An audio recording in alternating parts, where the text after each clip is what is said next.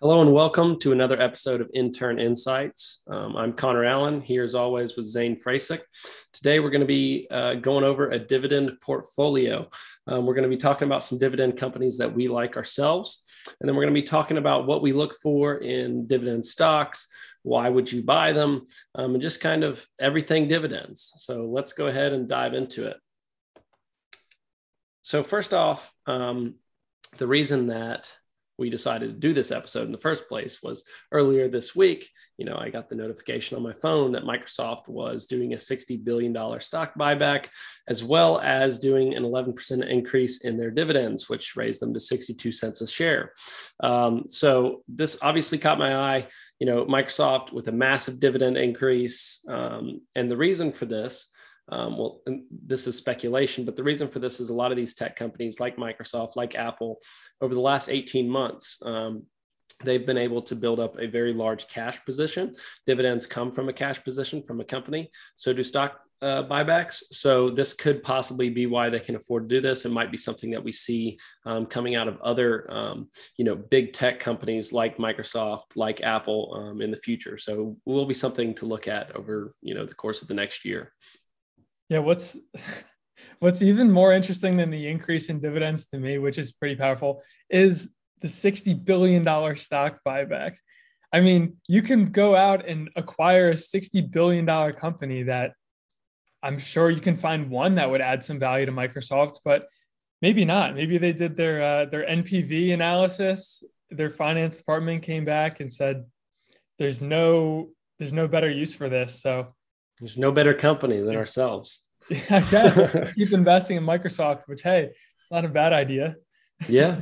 No, it is. The company's what, $1 trillion market cap right now? I think it's probably over 1.5 trillion by now. Okay. Gotcha. It may even be two. I can't remember. They all get so big these days. I can't keep up with all of them. Yeah. But that is a significant chunk of their company, no matter, what size it is. So, yeah.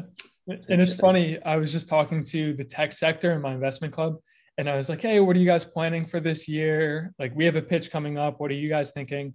And they were like, we're laying back. Valuations are so high. Like, they can't get any of their models to make any sense. They're like, we're better off just kind of holding what we have. They're like, it's good to be in tech, but it's hard to get into it. Is the way that they said it. So interesting. That is very interesting. So let's go into a little bit about our philosophy. So personally, I think that dividend stocks can be a little risky. This isn't something that most people would typically think. They would be like, what are you talking about? Dividend stocks are supposed to be safe, supposed to be retirement income, that sort of thing. Well, a lot of times when you're looking for good dividend stocks, what catches your eye is not the company, it's not the fundamentals, but it's the yield that you're looking at. So you're like, hey, this company pays 6-7% yield. This is pretty good. I know what 6-7% could do for me, for my income. What you're not looking at is basically what you're fighting here is a shareholder payout versus a dividend payout. And the shareholder payout is basically, what do you get from owning the stock? Appreciation and dividends all together. That's shareholder payout. And that is a lot more important than just your dividend yield that you're getting. So a lot of times people think, oh, if I put this X amount of money in here with 7%, then next year I will have this amount. It doesn't matter if the stock price goes up or down. Well, what if that stock price goes down a lot? Then you're struggling there. And then that principal goes way down and you won't make nearly as much the next year. So that's something, that I think about a little bit. Yeah. I remember my freshman year internship, I was looking at a bunch of dividend stocks for some clients' portfolios. The one thing that a lot of them had in common is, well, they had high Morningstar ratings because they love their safer dividend companies, but they also were trending down in their stock price over the past 5-10 years even. So just kind of, it's that weighing game of how much do I want to take in the dividend versus the risk of the company going down, because the reality is, if you're in the phase of paying out dividends, you're returning capital to the investors. You take in a lot and then early on, and then you're self-funding kind of in the middle of your company life cycle. But at the end, I mean, you start paying that money back out as you're kind of a cash cow business. You don't really have any like products that are stars in the market, maybe, or your growth rate is slowed a lot. Yeah, it just kind of that weighing game, what are you going to take for sure? And what do you think the market's going to do? And then we also wanted to talk about dividend aristocrats as well. The only stock that comes to mind when I think about dividend aristocrats is Caterpillar. Every time, it's like ingrained in my mind for some reason. These are companies that, correct me if I'm wrong, that have increased their dividend consecutively for, 10 years? 25. 25 years. Okay. That's a pretty elite group then. Yeah, it's definitely something that you want to see. You always want to see at least some increases in dividends, whether that's 5-10 years. But if you find a dividend aristocrat that has share appreciation as well as dividend increases consecutively over the past 25 years, it's probably something that's going to treat you pretty well in the long run. So that's something that you want to see. You want to see a company, like when you're trying to find a dividend company, you want to see some management focus on raising that dividend. That comes through building a large cash position, being able to pay out that dividend every single year, and being able to increase it every single year, no matter how small that might be. Like even the best things to look for is if it's say it's a company in a cyclical industry, and they're in a downturn of that cycle. So they're not doing as well this time of year, but if they can still increase that dividend, that shows you that management, is focused towards that. It could also be a problem if companies are too focused on raising their dividends and put themselves in a bad financial position. So you kind of got to zoom back and look at the full picture, make sure that management is doing it for the right reasons, trying to benefit shareholders, not putting their company in a bad position. That's what you're really looking for when you're looking for a dividend stock. Yeah, I totally agree. I'm glad you said that, because when you were talking about how management gets focused in on that dividend, I wanted to say that can be a bad thing for sure. If that's all you care about is raising what you're paying. And then the other thing is kind of where dividends can be a trap. I was thinking if the share price starts to go down, that dividend yield starts to look really attractive, because it's in relation to how much you're paying for the share. So if that goes down and the bottom number, the divisor is staying the same, the equation is going to make the dividend look really appealing for a stock that might really be struggling and actually have to reduce their yield in subsequent quarters. So exactly. Yeah. A lot of people think that, it's a 4% yield. That doesn't change. The company bases off of the percentage. That's not actually true. They say Microsoft says, hey, we're paying 62 cents for every share that you own. And that's how dividends are paid out, which a lot of people confuse the two. Yeah. So dividends kind of they have a weird time horizon for me, because you can't really go into a dividend stock investment thinking, okay, maybe next quarter they won't pay any dividend. Because you'd be like, why did I buy this company then if that's why you wanted that income? But if you're in it for the capital gains appreciation, I guess the analogy there is, okay, what if, they don't pay a dividend, but their stock price goes down 50% or 70% in the next year? What are you going to do? I feel like if you buy it for that long-term capital appreciation, I'd be more willing to kind of stick with it and believe in the company, rather than if I'm just buying it for the income, I'm like, hey, I can go find this income somewhere else, hopefully. Yeah, exactly. I mean, I think it's important that you have a long-term mindset with whether you're growth investing, dividend investing, value investing. You always have to take that mindset of my horizons 5+ years down the road. And I think that will benefit you greatly, no matter what, philosophy or strategy you're using to buy stocks. And so obviously, like I said, just want to reemphasize this. When you're looking at good dividend companies, you're looking for good earnings growth, you're looking for a strong cash position, and you're looking for strong free cash flow, because their dividends are paid from the cash position. I can't stress that enough. And then lastly, you mean you don't want to take out debt to pay dividends? No, you don't want to. Definitely not. But lastly, I just want to talk about something that might be relevant right now to investors, and that's the problem with fixed income. So I was listening to Michael Batnick and Ben Carlson talk about this on Animal Spirits earlier this week. And they were mentioning that a mutual fund, or it was an annuity company, and annuities are supposed to be very safe. And it was supposed to be a replacement for fixed income. Like that was in the title of the annuity that they were selling.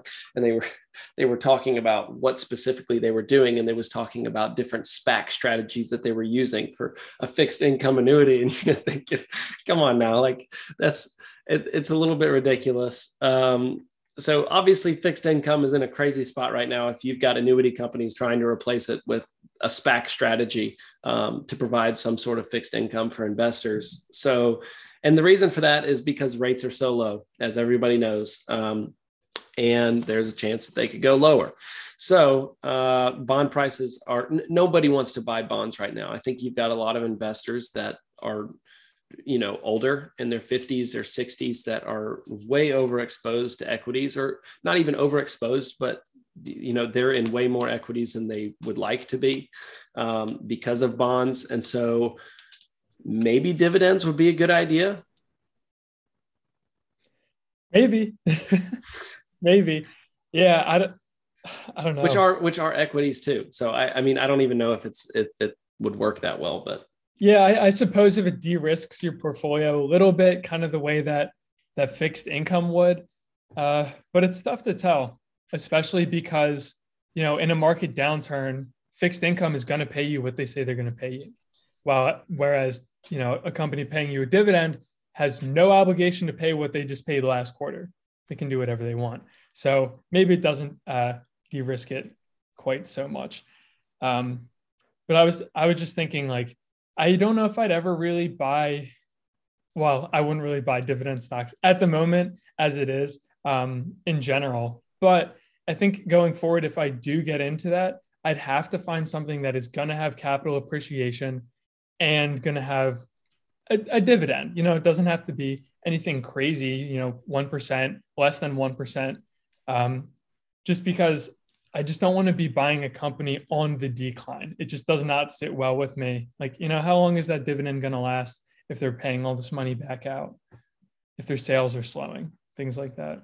Exactly. For me, typically I'm like, hey, if I get a dividend from my company, great. It's just bonus. Like I'm not looking for that when I'm buying a stock. All it is just a bonus for me. Yeah. But in the future, we may do this, and some of our listeners may be dividend investors themselves. So this is my page, my favorite dividend investments. So the first one I'm going to do is Southern Company. Southern Company works in the Southeast of the United States. They provide Georgia Power, Alabama Power. They own basically every single dam on the Tallapoosa River in Alabama. It's a ridiculously huge and large company. And they have been increasing dividends since, golly, I can't remember what the year was. I should have that written down, but they've increased their dividends for a long period of time. And they're a fantastic company. They've had a lot of share appreciation as well. So it's kind of a good company, to own, not only just for the dividend, but the dividend is a bonus for the good company that it is. You must be a little biased. I might be a little as biased. A customer.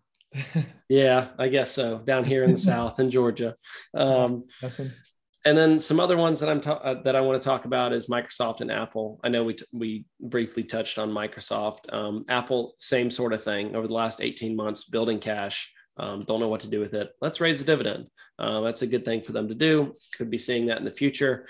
And also, they're just fantastic companies. That's the main thing you want to see when you're investing in dividend stocks is, do I like the company? And if you like the company, great, invest in it. And the dividend is a bonus. Like that's really kind of what you need to be thinking. And obviously you can, bank on that dividend increase if they've had a history of it, which would be nice, but you definitely want a strong, underlying business that you're investing in. You're not just buying the dividend, like Zane was saying.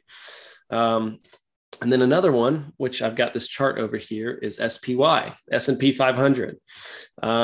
You can look here at this chart for those of you on YouTube, and I'll tell you if you're listening on Apple or Spotify.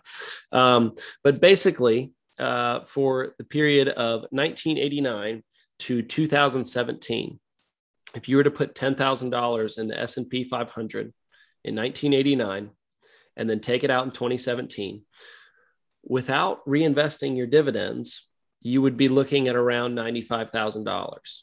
So you're 9xing your money. Not too bad, right? Well, with dividends, then you're going to have $186,000. So it's double what you would make, if you didn't reinvest dividends, which shows you how important they are.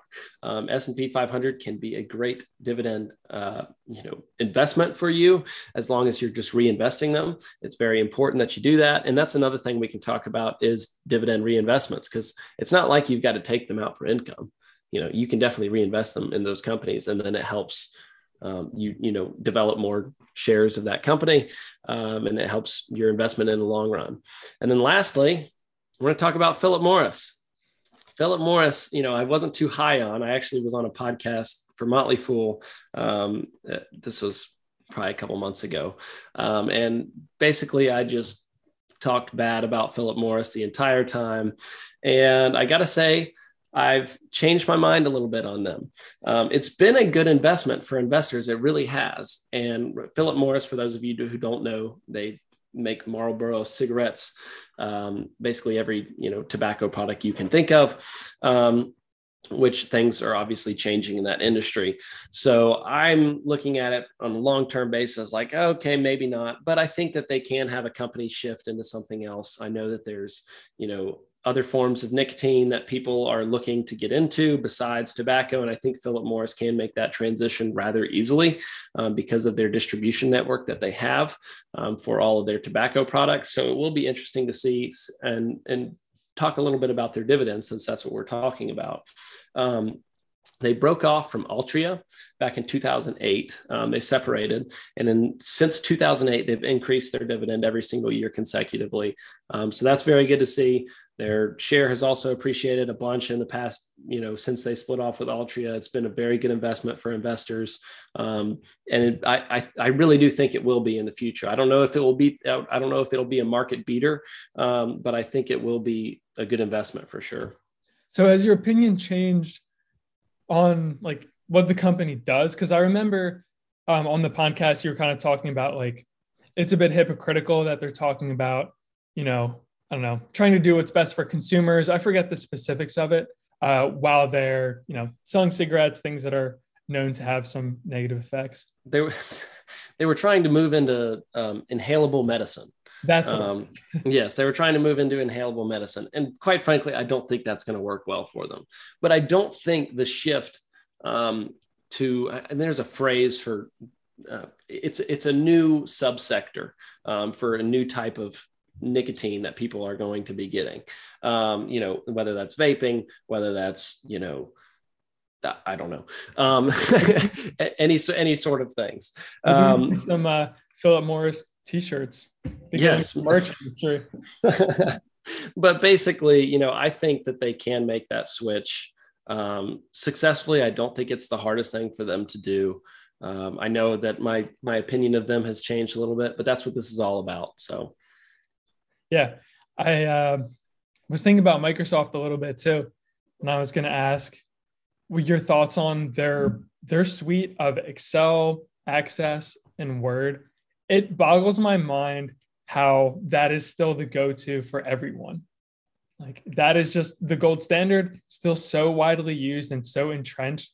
I mean, there's companies like MongoDB that are kind of going after Excel. But just that suite alone is something I would probably bank on for the dividend investments.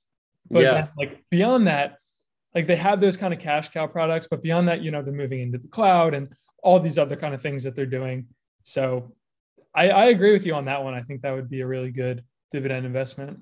Yeah. And I believe that they're increasing their Microsoft Office prices that they've had. So that will be something that will bring in more cash for them as well. I know that they had a short stock jump on the day that they announced that, because I think it's $15 a year, or maybe it's a month. I can't remember, but Office is relatively cheap for people who want to use it. And yeah, like what you're saying, like Google's tried to create Google Sheets, Who uses Google Sheets? Not me. I don't use it. I don't think many people do. So Excel is definitely one of those things keeping consumers with Microsoft. I just wonder how much is left for them to update. It's like, it's like the new iPhone release. It's like, what's left? What are you going to do? We added 3 pixels to the camera. Let's get 50 drone shots and this insane cinematography to show it off. You know what we need? We need like Apple to come out with something. You know what I would love to see from Apple? I would love Apple to come out with a new iPhone, and instead of trying to make the camera better, why don't you just like create a small little drone and put it in the iPhone, and you can just deploy it and then go take videos or something. That would be something that would get me to watch the Apple event. Or maybe, something like, I don't know, like I need something from Star Wars, where the blue thing just shows right there and then you can just look at people, and that would be cool. Something interesting. And Apple engineers, if you're listening, get on that. They would figure it out, I bet. That's what I'm saying. You've got the smartest people in the world. Come up with something a little bit new. It can't be that hard. Well, probably can, but stop paying dividends. Make something new. All right, on to mine. So, like I was saying, like as the resident energy and utilities guy, I had to throw 2 utilities on there for my top 2. Well, I don't know about top 2, but my first 2 dividend investments that came to mind. I've seen NextEra Energy listed as one of the best retirement stocks to own for the reason that they're growing so well. It's in such a safe haven industry in the utility sector. And also they pay a pretty sizable dividend, and I believe they've been increasing it consistently as well. So it's kind of like a triple whammy, not very risky, capital appreciation and dividend. They're mostly based in Florida. They just acquired Florida Power and Light pretty recently. Gulf Power is another acquisition. They also have all kinds of energy assets throughout the US, and they are the largest by market cap utility in the US and the largest renewable energy company in the entire world by market. Really? Cap. So do they do, is it utilities and then they have renewables on the side, or is renewables their utilities? Yeah, it's all integrated as far as I know. So basically they'll go out and invest in like a wind farm or a solar farm or some kind of like cleaner natural gas. And the reason I picked them is their strategy was just kind of ahead of its time. Everyone else waits to the last possible minute to make a change like this. They're like, okay, well, now investors are demanding this. It's finally cheaper to switch to renewable energy, so I guess we'll do it. It's the same thing with electric vehicles that we're seeing. But I think the companies that get on that early, I guess Tesla would be the comparison in the EV space, NextEra in utilities. They got on the renewable energy wave super early, committed super hard. And I think they're going to be rewarded for that because their cost of generation is going to be low. They have a ton of customers. And I think they're really rewarded by shareholders for that. And their stock has performed really well. Full disclosure, we do own this in the investment club that I'm in. We've owned them for a while as like a legacy holding because they've done so well for us. Yeah, I know. So I know utility companies in general are typically a pretty safe investment because they have contracts with the government that span from anywhere from, 20 to 50 years. And so if you look at when these contracts started, a lot of times you can find it, and also it's a very difficult space to break into. It's not like anyone can go start a utilities company and the next day, start competing with NextEra. No, like that's not going to happen. It takes a lot more than that. For reference, yeah. Let's say you get through all the regulation, which is going to be a pain just in and of itself. It's about $2 billion for your average 600 megawatt coal power plant. And that's like pretty much the cheapest way you can get into power generation, unless you're going to just, put a solar power or a solar panel on your roof and call yourself a utility, which I think is the future. But anyway, for the next utility, we have Pinnacle West Capital. If you've never heard of NextEra, you definitely haven't heard of Pinnacle West Capital unless you live. I haven't heard of either of these, so this is interesting. There you go. Unless you live in Arizona, because they are the biggest utility in Arizona. They own Arizona Public Service, which is like the biggest provider there, as well as a bunch of different subsidiaries. They are what I would define as a multi-utility because they generate power with so many different assets. Like they can do natural gas, coal. They just invested in more wind, solar. And fun fact, to just round it all off, they are, I think, a 30% owner in the largest nuclear reactor generator in the entire US. It's called the Palo Verde factory. Interesting. Or power plant.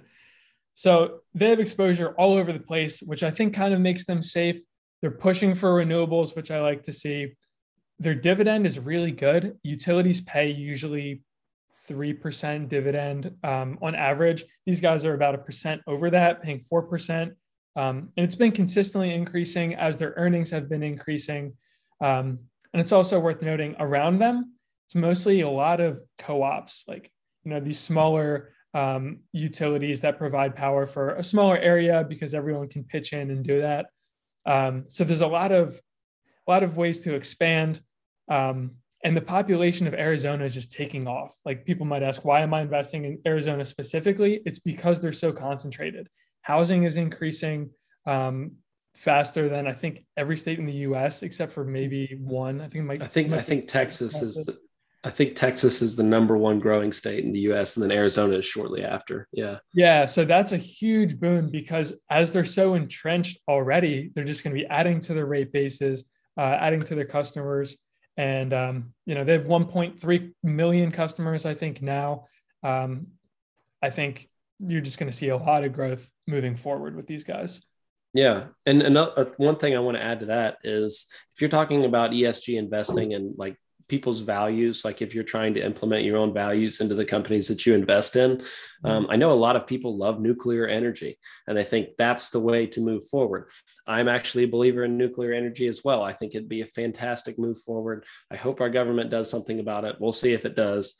Yeah. And I think it could be a great, like I know people talk about renewable energies, electric all the time, but I think that nuclear power is a fantastic way to do that. So this, could be one of those ESG investments if you are, a nuclear power believer, I guess. Yeah. Most of their generation capacity is in nuclear. I think it's like 35%. So they're really invested in it. And I think it's going to pay off. It's just such an efficient way to get energy. But the problem is, if you're pitching the stock, do you think of nuclear as a risk? Maybe there's a small chance there could be a meltdown or something. But public perception is just pretty bad sometimes. But I personally think of it as a huge thesis point and a reason to invest in the company. So Pinnacle West, between their roughly 4% dividend, I think they're going to be able to grow their earnings. Or between their earnings growth and their multiple expansion that I think we're going to see, I think you can get about a 10% return a year on this relatively safe investment. Matching the market with a utility is not a bad way to go. I think it's definitely worth a look if you're going down that dividend investment route. For sure. Yeah. And then more on the tech side, I love Visa and MasterCard. It's weird because these are kind of innovative companies with just massive market share, but I'm just such a long-term thinker. I'm already worried about disruption. So I'm already thinking, when is Square going to take over? When is the blockchain technology going to take over? Or are they going to integrate it in? So I think it used to be that Visa and MasterCard were like the staples in the war on cash. Like everyone was talking about the war on cash. Visa and MasterCard are the front runners. Now everyone's worried about Visa and MasterCard. So yeah, now they are cash basically. Yeah. Yeah, but don't pay a huge dividend, either of them, which is okay. I think my caveat here is, hey, if they're investing for the future, getting into new kinds of technologies, it's going to be okay, and they won't be destroyed by decentralized finance as much. But for the foreseeable future, I think this is a pretty solid investment. Their stocks have performed amazing for investors. And then lastly, I have Applied Materials. This is a pick, kind of a picks and shovels play for the semiconductors shortage that we have now. Prices are going to go up a lot. There's a lot of demand. I think they can make a killing. So what these guys do, if you don't know, is in semiconductors, they don't run like a fab. They don't run an actual production facility for semiconductors. They make the machines that make the semiconductors. So say Taiwan Semiconductor or Intel wants to make some of their own chips. They could order it from Applied Materials. They would send it to one of their fabs. There you go. I think it's just, again, another industry that is just here to stay. We're always going to need semiconductors more and more. They're going to be more and more powerful.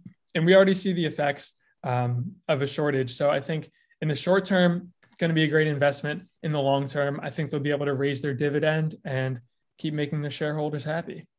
Yeah. Could just be a growth play, honestly. Yeah, it really could be. And, kind of with the bonus dividend, that's why I threw it in here. Yeah, exactly. So lastly, we just want to go over the tweet of the week that I found this week. Zane, I know you'll love it because Houston, we have liftoff, according to @Eric Markowitz.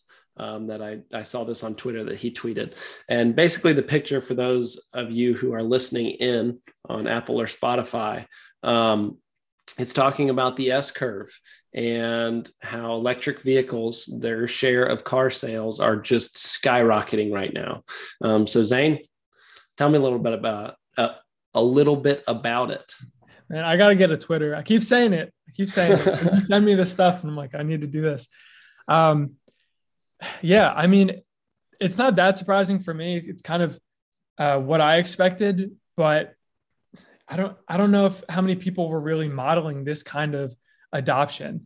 I'm not surprised in Germany, we see the highest level of adoption at, 22% of car sales. Absolutely insane. Which is just crazy. And there are people out there who will forecast, 50% of cars sold will be EVs in 2030.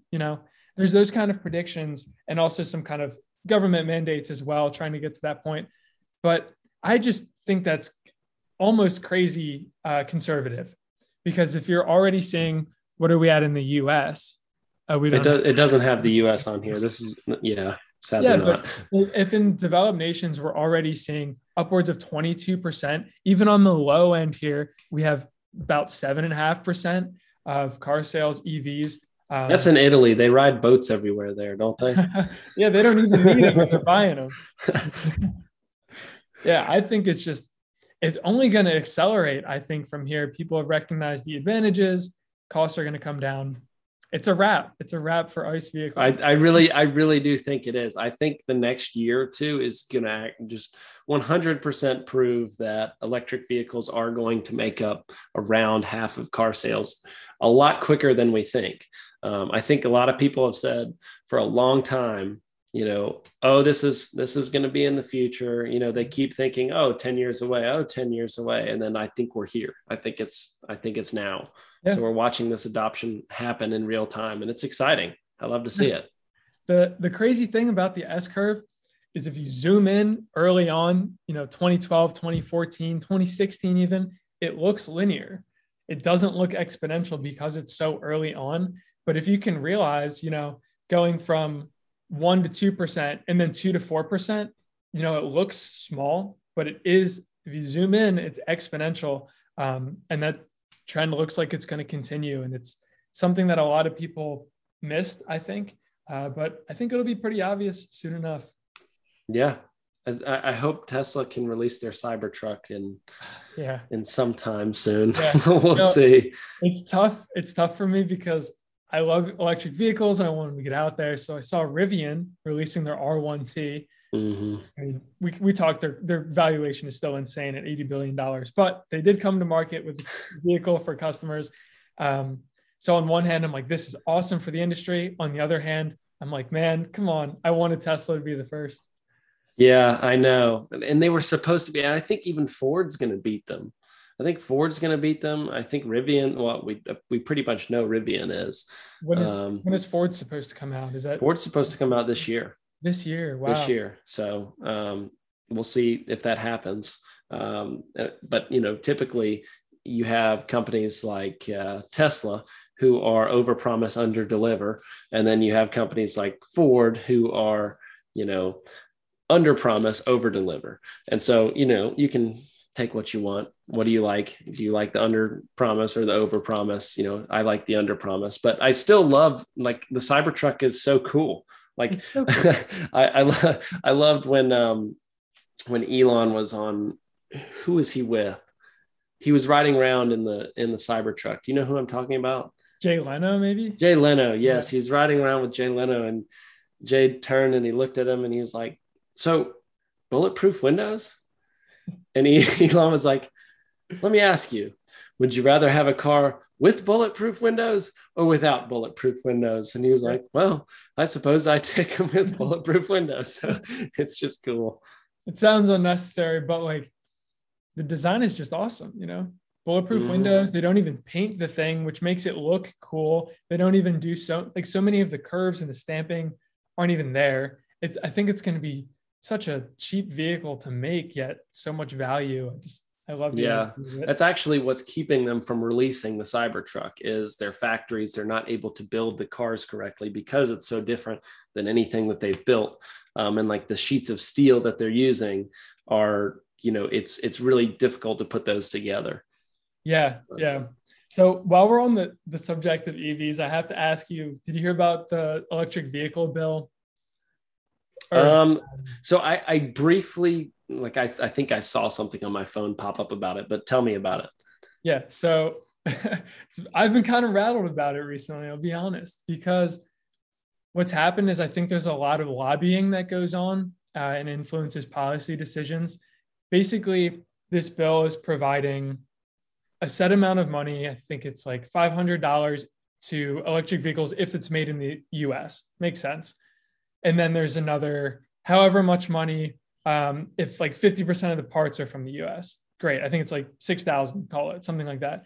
Then there's $4,500 that's added on top if it's made in a UAW, so United Auto Workers, like union factory.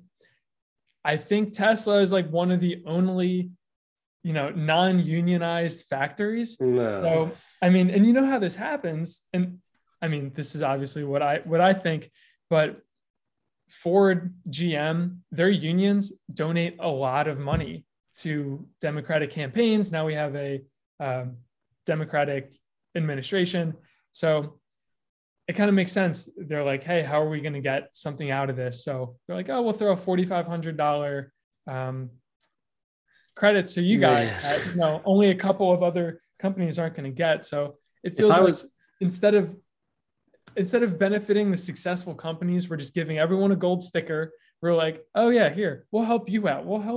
Yeah. If I was Elon Musk, I'd probably just start tweeting bad things about Ford stock and just watch them panic as it fell 5-10%. But yeah, that sucks. I really do. I admire Elon and I admire Tesla for what they've done. And it would be a shame. It really would be a shame if like this derailed some of their, future, success that they will have. Yeah. I think with or without it, they'll still do well. In other Elon news, they just sent civilians to space and in orbit for the first time. Yeah. So that was awesome to watch. Yeah. Ford's CEO didn't send civilians to to space. So I'm not buying a Ford. Not yet. She just has to be like an elite billionaire. Like once you hit over 100 billion, then you start sending rockets into space. Yeah. That's what it takes. Yeah. That's what it takes. So, well, I think that concludes this episode of Intern Insights. So for all of those listening and watching, thank you guys for tuning in. I hope that we will see you guys again next week.